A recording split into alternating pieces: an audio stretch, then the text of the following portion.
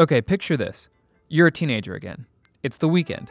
You've gotten a bunch of friends together, and you know you're going to have minimal adult supervision for 24 to 48 hours. What do you do? Well, if you said code groundbreaking apps and invent new stuff, you're a liar. We all know the kinds of shenanigans you'd get up to. But today's kids, they actually do that, and kind of often. It's called a hackathon. You throw a bunch of kids in a room together, offer them some equipment, organize them into teams, and then see who makes the coolest things. In fact, in the October issue of Popular Mechanics, we gave out some of our breakthrough awards to hackathon teams.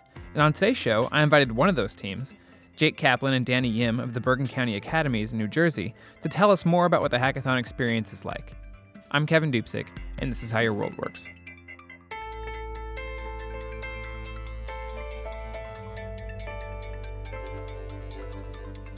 For today's show, I've got two guests in the studio with me here, Danny Yim and Jake Kaplan. Guys, say hi. Hey, I'm Hello. Jake. I'm Danny. So you guys are juniors at Bergen County Academies, right? Yep. Now, the way I got introduced to you is that for our October Breakthrough Awards issue, we took a look at a couple of teams that have participated in hackathons recently and had success with cool projects they're working on. You guys were a team that we wrote about. You put together what I think we called the Cadillac of soldering irons. And I thought it'd be really interesting to hear from you guys about what a hackathon is like, what a team is like, how you work together, what kind of problems you face. So you're going to talk me through it, yeah? Yeah. Yep. So I guess actually the first thing to ask though is just like, you guys are generally interested in science, or do you have like particular things you like, or is it computer science more than like biology? So the school we attend, Bergen County Academies, we're divided into 7 sub-academies. So we've got like engineering, culinary, medical, science. We have a comp sci academy or computer science academy, and both of us are in engineering. So our original interest going into high school when we applied for this magnet school was to go into engineering, to more or less go into an engineering field once we grew up. So from our high school, there was a couple computer science students started a hackathon. Our high school was one of the first successful high school hackathons to happen in this country. Those first ones were before you guys got there. Yeah. Yeah. Okay. The second and third we both participated in. In complete honesty, coding really isn't my forte. I am pretty bad at it, not going to lie. I have some interest in computer science. My brother is very interested in it. But my interest is more, I like working with electrical and mechanical, so more hands-on, physically hacking. Okay. Neither of you guys wanted to do the Culinary Academy? I'm surprised. Well, it was a hard decision not to, but since we're in the school with them, we can always, mooch off of their food. Yeah, well, that's the way to do it, right? So you guys knew each other. Were you guys just like buddies in school first and then ended up participating together, or did you meet at a hackathon? We met our freshman year, the week before school or 2 weeks before school starts, freshman year. Some of the upperclassmen run an event called eCamp, Engineering Camp. And so it's for all the freshmen come and they can meet all of everyone like before school starts and get to know each other and how the school works in the academy. Yeah. And so I met Danny there, and that's where I first met him. And throughout school, I've had classes with him. And so we've gotten to know each other better, and we've worked on projects prior to the hackathon project. Yeah. I'm sure a lot of our audience won't have been to a hackathon. I haven't actually been to one. Just explain what a hackathon is. I guess the whole hackathon's purpose is kind of a competition. It's to encourage people on the spot to build whatever they can within that 24-hour or 36 or even 12-hour period in order to, develop a useful app, develop something fun. Nowadays, I've heard that they have something called game bashes where people develop games, like full-fledged, PC games that you can download within 24 hours. And I think it's an environment that you can really encourage to, see what you can put together within 24 hours. There are definitely projects that you can take out of them and then really run with it to even make a startup company if we wanted to. Right. Something we got suggestions for was we could probably take this straight to Weller, which was like the original soldering iron company, see if we can try to market it to them, but we're high schoolers. Hey, you'd be surprised. Yeah. Typically, the hackathons, they're mainly focused on computer science-related hacks, like, you could develop a web app or something entirely on the computer. Yeah. But the thing that we pursued at our hackathon and something that's becoming a bit more popular, especially at our school hackathon, is something called hardware hacking. And that's where you like the main focus of your hack isn't really in the code. It's got a lot to do with, physically making something and using hardware and electronics. And you can also have a code to back it up. You could have a mix between the two, like what we did. There are new novices or amateurs who can come start learning how to code, or there are other members who come who fully have that experience with coding. So they compete within that 24 hours to create a project that works. There is usually like a competition element, and I know the hackathon that like we covered your project for in the magazine was part of Major League Hacking, where they actually do like a full season of competitions. But can you just talk a little bit about like what's you said that you've had friends who've learned to code on the spot, put together a project, and then still been able to place. So how did the competition aspect usually work? It's kind of like whatever project stands out to the judges. For the last 2 years for our high school, we just kind of found our own sponsors. And let's say we would have Intel sponsor a few prizes. We'd have other companies sponsor a few prizes. And they'd get different prizes. Let's say best Arduino hacked, best mobile app hack, best overall, second best overall. The sponsors walk around and they see what you have and they see what they like. A large group is selected, like, I don't know, maybe. Judges. Yeah, well, there's a panel of judges, but then they select like a large group of hacks, maybe 20, 30, that they bring on to the next round. Yeah. And then the sponsors and judges just walk around and they just look at your projects and see what you have to offer. And if they like what you've got, then they take the top 5 and they bring them on stage, and then you give your presentation about it.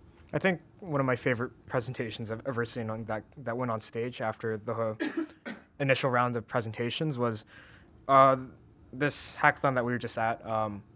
There was a guy who built an RC plane, brought it on stage, took off, and then crashed it into the audience. I'm pretty sure, like, everyone was pretty sure that he was going to be the one to win first because his project was insane. Yeah. It was like he carved the entire plane out of like foam board, and he put motors on it himself. It was insane. And it would have been probably a clear winner if it wasn't for him crashing it into a I kid. think that might have been Yeah. Was the audience okay? Like, the audience was shocked, I guess, at Yeah. first, but then we And kind the of one- laughed it off afterwards. I think his goal was to build like a functional like RC plane that was cheap and had first-person view that he Yeah. could stream on his phone. So wait, so was he streaming when it crashed into the kid? I think so. Mm-hmm. I'm not exactly sure where the video went though. That's a shame. I think he was playing the video on the He was screen playing it in on the back. screen as it crashed? Yeah. Oh well. I guess we can look for that eventually. Yeah. That's one for the record books. Yeah. So what time of day do you usually go to start the hackathons? Like after school on Friday? Like, set the scene for me. So it starts Saturday. We start checking kids in around 12 o'clock. We start the hackathon around 3. You're not allowed to start working on your project beforehand, so we all brought like raw material, as in just like straight out of Home Depot, it's still in their sheets. Yeah. But once the hackathon starts, you can start working on it. So some people choose to bring their own materials for hardware hacks. Like they bring their own breadboards and electrical components to Yeah. breadboard or circuit if they want to. Or in our case, we brought a whole bunch of materials, and then once the hackathon started, we started working on it. Yeah. So do you have like everybody kind of has their own little like station set up? Yeah, when you walk in, there's just rows upon rows of tables, and you kind of just find an open spot and you start working there. Yeah. Some people, I'm not even kidding, they'll bring their full desktop computer to the event. And I've seen someone who brought their entire desktop and 2 20-inch monitors. And Jeez. that said, people, LAN parties, Yeah. people Do people still do that? I think so, yeah. I mean, Okay. I was gonna say that, but I don't know if you guys would know what that was. Like that was when I was in college. We were doing that. But people will set up their gaming stations, and like we've got the kids who code, you've got the kids who do homework, and you've got the kids who play video games for 24 hours straight. And the kids that sleep. Yeah. Yeah. So Because, I mean, another thing that the hackathon has is boxes upon boxes of chips and soda. So, it is a great event if you just want to, chill and eat. Like go gorge yourself on potato chips and fall Yes. asleep. more or less, Yeah. we got a lot of food sponsors. Yeah. So you got a free meal. You got, dinner, lunch, and breakfast out of it. So And Yeah. cookies with milk. yeah, we have midnight pizza and Oh, come on. Dippin' Dots. Gotta keep Do you ever people have to awake. like muscle people out of your space? Not really. Not really. I mean, occasionally you'll have the heavy sleeper under your desk, but Yeah. What? All right, explain. so, like we said, it is a 24-hour event, and so you've got people sleeping anywhere they can find, and occasionally you'll have students who, just want to lie down for a brief few minutes, so they'll put down a pillow under the desk and just sleep there. Yeah. But then it will turn from like a few minutes to a few hours, Yeah. and they'll wake up disoriented, very confused, maybe bump their head on the table. Like, where am I? Why am I underneath the table?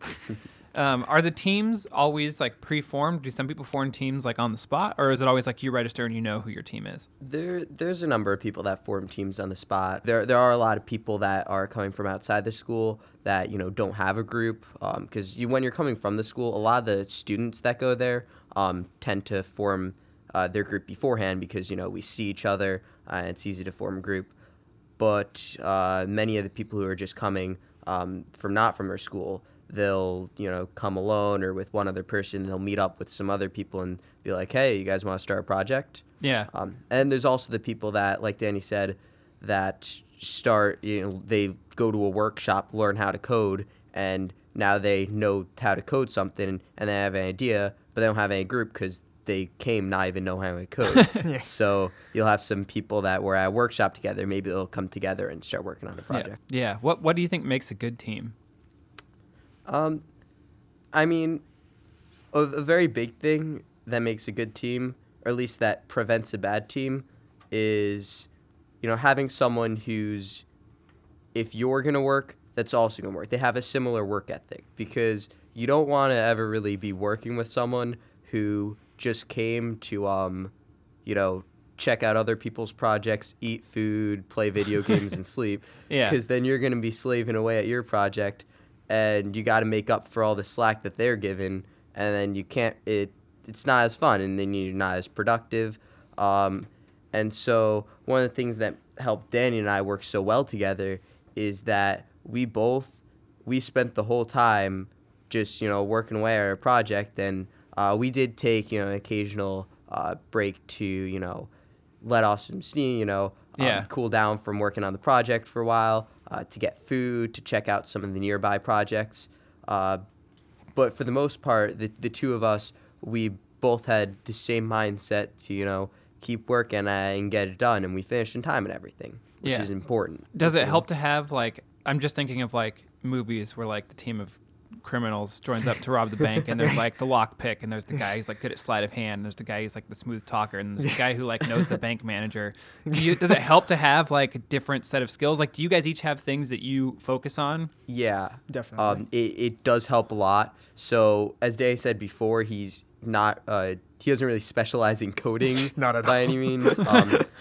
Like I said, my brother codes a lot, so I picked up some from him, and so I know a bit of Java, I know a bit of Arduino, and so I was able to, work on the code.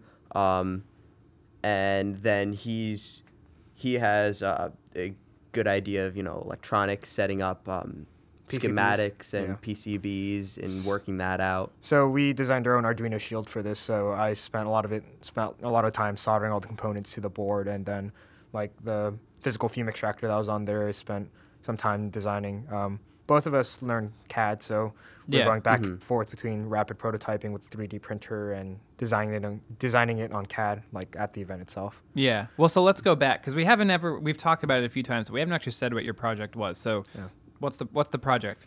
Well, the project was, it's a smart soldering iron, and so we added a few functionalities to it that improved it so that it, will be better than just a regular soldering iron. And first of all, there's the whole problem with temperature adjustments and being able to, adjust your temperature of the iron. So if you buy like a cheap soldering iron for like $10, you plug it straight into the wall, and you can't change the temperature. It just goes, full power into the iron.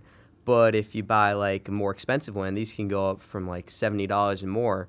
Now you have temperature control, but of course it's much more expensive. And so we wanted to take one of these cheap ones and incorporate our own temperature control. So So we use something called pulse width modulation, and we use a hardware pulse width modulation using a solid state relay. The really cheap soldering irons, like the $10 ones, they're really appealing because you're looking at the ones that cost 70 and up, 60, 70 and up, and you're thinking, wow, that's really out of my budget. And then you look at one that's $10 and you're saying, hey, I can get that. Yeah. So they work well if you take care of them. I've managed to have one of them last me a year now, but the general problem with those is that you kind of get your money's worth. They work well for however short period of time you have them. Some have them last a year, some have them last a few months. And the main problem overall is just because you are putting full power through it constantly. When you overheat the heating element, there's no set way the soldering iron fails. Like there's dozens of ways. It can start underheating, it can start overheating. The tips corrode pretty quickly. So there's like dozens of ways those fail. So we're thinking if you add temperature control to it, that can prevent most of those problems, because by controlling the temperature of the soldering iron, then you're preventing more or less the main problem of overheating. So we were looking to find a cheap way to add temperature control to the soldering iron itself. So you knew that you wanted to, because it sounds like sometimes people will show up and not necessarily know what their project will be, right? But in this case, you guys knew, you brought the soldering iron with you. You knew that you wanted to work on the soldering iron project, but you didn't know, aside from temperature control, you kind of knew you wanted to tackle that problem, but you didn't really know what else exactly you wanted to do. Yeah, for example, the fume extractor, we said we want fume extraction on it, but we really didn't know what to do execution-wise, so we bought a whole bunch of random pieces of piping and said we'll figure it out on the spot. So his computer can run CAD on it, so we designed we had a few prototype clips, and then we managed to design a clip that can fit over the soldering iron to hold the tube in place. So And the fume extraction, just to be clear for anybody who's not familiar, so that's when you're soldering, it like sort of gives off stuff that's not healthy, so you have to have something to suck that up and keep it, from you breathing it in, or that kid sleeping under the table breathing it in. Since it creates toxic fumes, it's always highly recommended that you're either in a highly ventilated area or you have fume extraction. I mean, I spent most of my earlier years sticking a box fan out my window hoping for the best. Yeah. But the proper way to do fume extraction is have a room that's actively ventilated. So a lot of workshops have actively ventilated rooms, or they have these fume extractors that look like miniature box fans with a carbon filter in front of them, and those filter out any of the toxins and the smoke. And the problem we didn't like with those, the problem is, and what we don't like with those fume extractors are, because they're such small fans, you have to literally be like 3 or 4 inches up against it with a soldering iron to have enough suction around it to pull the smoke through. You said you guys knew you wanted to tackle this, but didn't quite know how, so you just brought a bunch of raw materials.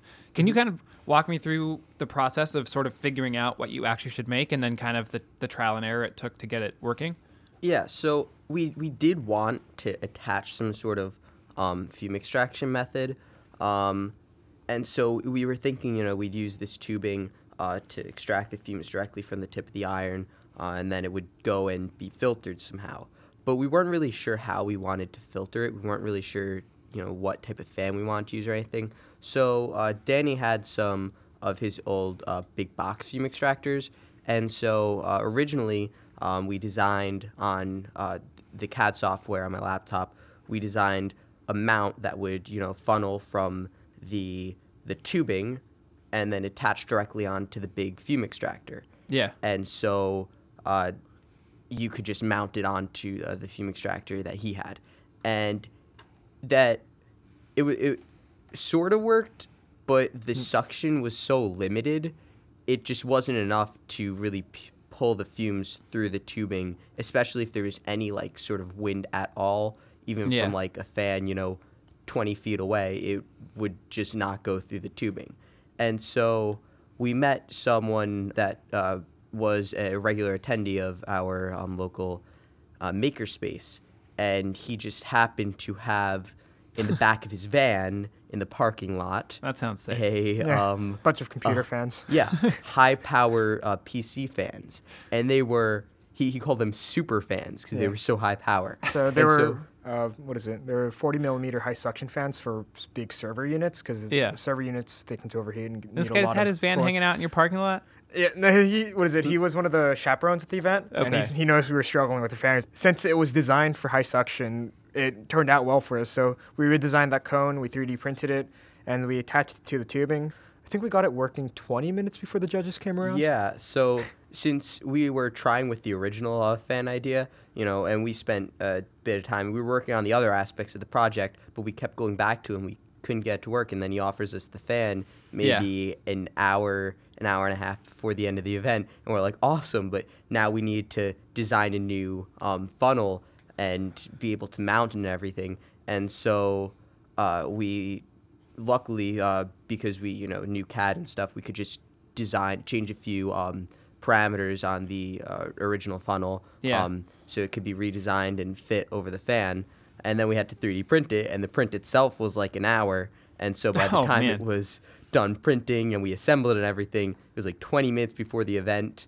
And so we were like, all crowded, us and the guy who brought us the fan and a few of our friends were like crowded around the soldering station, and we were just like, waiting for it to heat up so we could test it with some solder and see if it sucked it up. Yeah. So the minute the fumes went into the iron, we Yeah. it works. Yeah. Eureka. But Is it pretty frantic the whole time? Just like with the pace of work and stuff? First, you're always calm, right? Yeah, you're always calm. You're like, 24 hours, easy. I'll just, get some chips, get some soda, time to sit back and relax. And then, it's 2 a.m, and that's when it really starts to hit you, because not only are you really tired now, and you got to work through the tired phase before you get to the I've been up for 10 hours into the early morning, I'm never sleeping again phase. Yeah. But you also know that you're starting to run out of time. Was there a point during this project or during other projects you've worked on where you just thought all hope was lost? the fan. Yes. The fan, definitely. And then while I was working on the software, I could not get it to work because of a simple error. Pretty much I was saving the current time to wait for the standby mode, we had to wait either 15 or 30 seconds. And so saving, when the iron was docked, I saved the time as an integer, and then I compared the current time to that saved time until it was 15 or 30 seconds apart. Yeah. Well, what I didn't account for was an integer is only, so many bits, and the current time is set in milliseconds, and so that takes up a lot of bits. Yeah. And so it only lasts about 65 seconds until it resets.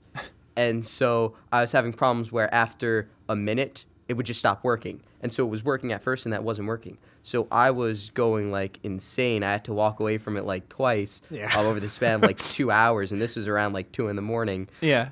Because I just couldn't figure out what this error was, because, it would work, and then all of a sudden it would just stop working. What is that? And so finally I figured it out, and I used some method where it would check how many sets of 65 seconds or whatever it would be, and then it would add a counter to that to check for that. Yeah. So I was able to sort it out, but I was going insane with that one bug. Was Danny helpful, or was he just making fun of you, or what? Half and half. I always make fun of him for everything he does. So how does it feel to actually finish? When everything was working and it was done, how's that feel? It's very you have a brief period of we made it. And it's hallelujah, we're done. But then of course we got called for the second set of judging. And so then it was kind of well, we just finished, and now we have about 5 minutes left to prepare what we're going to talk about at the judging session. And so it's you get right back into it. And then it's not until, it wasn't really until for us that when we made our presentation, we kind of just sat down, and I think we were the second presentation, so we listened to the remaining presentations, and we could really relax then. And we were so relaxed at that, but we were so, tired and just oh, it's finally over. When they called us up for first place, we didn't even register. We didn't register, so we're sitting there. They're clapping. They were oh, nice. I wonder whose project that is. Yeah. And then your friend's just looking at us. Oh, you go up. And we're oh. Yeah, that's you. It's your turn. But I think, have you ever done the Spaghetti Tower Challenge before? No, I have no idea what that is. So for team building activities, what they do is there's a Spaghetti Tower Challenge where they give you 20 pieces of spaghetti, 1 yard of string, 1 yard of tape, and a marshmallow. And you have to build the tallest tower you can out of all the materials you have and have the marshmallow on top. And that's how it's measured. Oh, okay. So I want to liken hackathons to building the spaghetti tower because yeah. it's really cobbled together a lot. And not even for our own hacks, but even for codes, there's a lot of glitches. There's times when it crashes. So that moment when you get it working, you've also got that like thought in the back of your head saying, will this run for a second time? Will this be reliable for the, time in front of the judges? And the thing about spaghetti tower challenges is that you built the tower, you think, all right, we got it. Like, time's up. You put the marshmallow on top.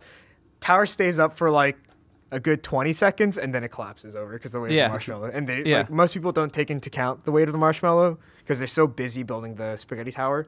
So then by the time they put the marshmallow on top, it's like that rush of enjoyment because like, oh my God, I've got a tower that's standing with a marshmallow on top. Yeah. And then afterwards, you really don't expect it, but it just collapses on you. So it's always like that fear of like, you've made it, but also like, will this tower collapse on me at the same time? So it was like fingers crossed for us. Yeah. Lucky for us, our tower didn't collapse. Yeah, you didn't crash your marshmallow into the audience.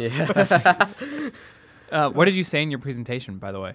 I really don't remember. We were in that delirious phase where it's like after 24 hours we didn't sleep and they put us on stage with a microphone and we're like... Personally, I was talking about the pulse width modulation, and I didn't think I could have sounded more boring. And the audience is just sitting there like, they're drooling almost, and they're already tired. I had to put at least half of them to sleep. And so we really weren't expecting, that they would be as pleased with their project as they were. I think what was really funny for, like, I think the both of us too, because like I don't really remember much from the presentation just because of how delirious I was, but I think apparently we presented the whole issue with soldering irons, the really cheap ones, as a very like dire issue to like engineers all around the world. Because like when the judges came up to present, the reason why we didn't think it was like us that won first place was because they said, oh, like this group managed to tackle such a large issue at hand. And we were thinking, that can't be us. It's just a soldering iron. And then when they called us up, we're like, really? It's not really that big of an issue. Like immigration, poverty, soldering iron. Yeah, more or less. Yeah. Awesome. Well, guys, thanks for coming in. This was really fun. Yeah. Yeah, it was. And good luck with next year's. Thank you. Thank you so much.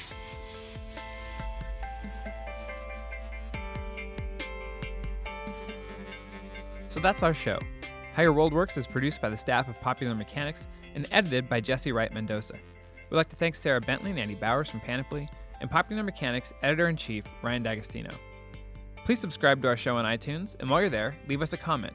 We'd love to know what you think. And by the way, don't forget to check out our other show, The Most Useful Podcast Ever. If you want to read more about hackathons, check out our website, popularmechanics.com/podcasts. And while you're there, remember that you can subscribe to the print and digital editions of our magazine for just $13.99 for 1 year. I'm Kevin Dubczyk. Thanks for listening.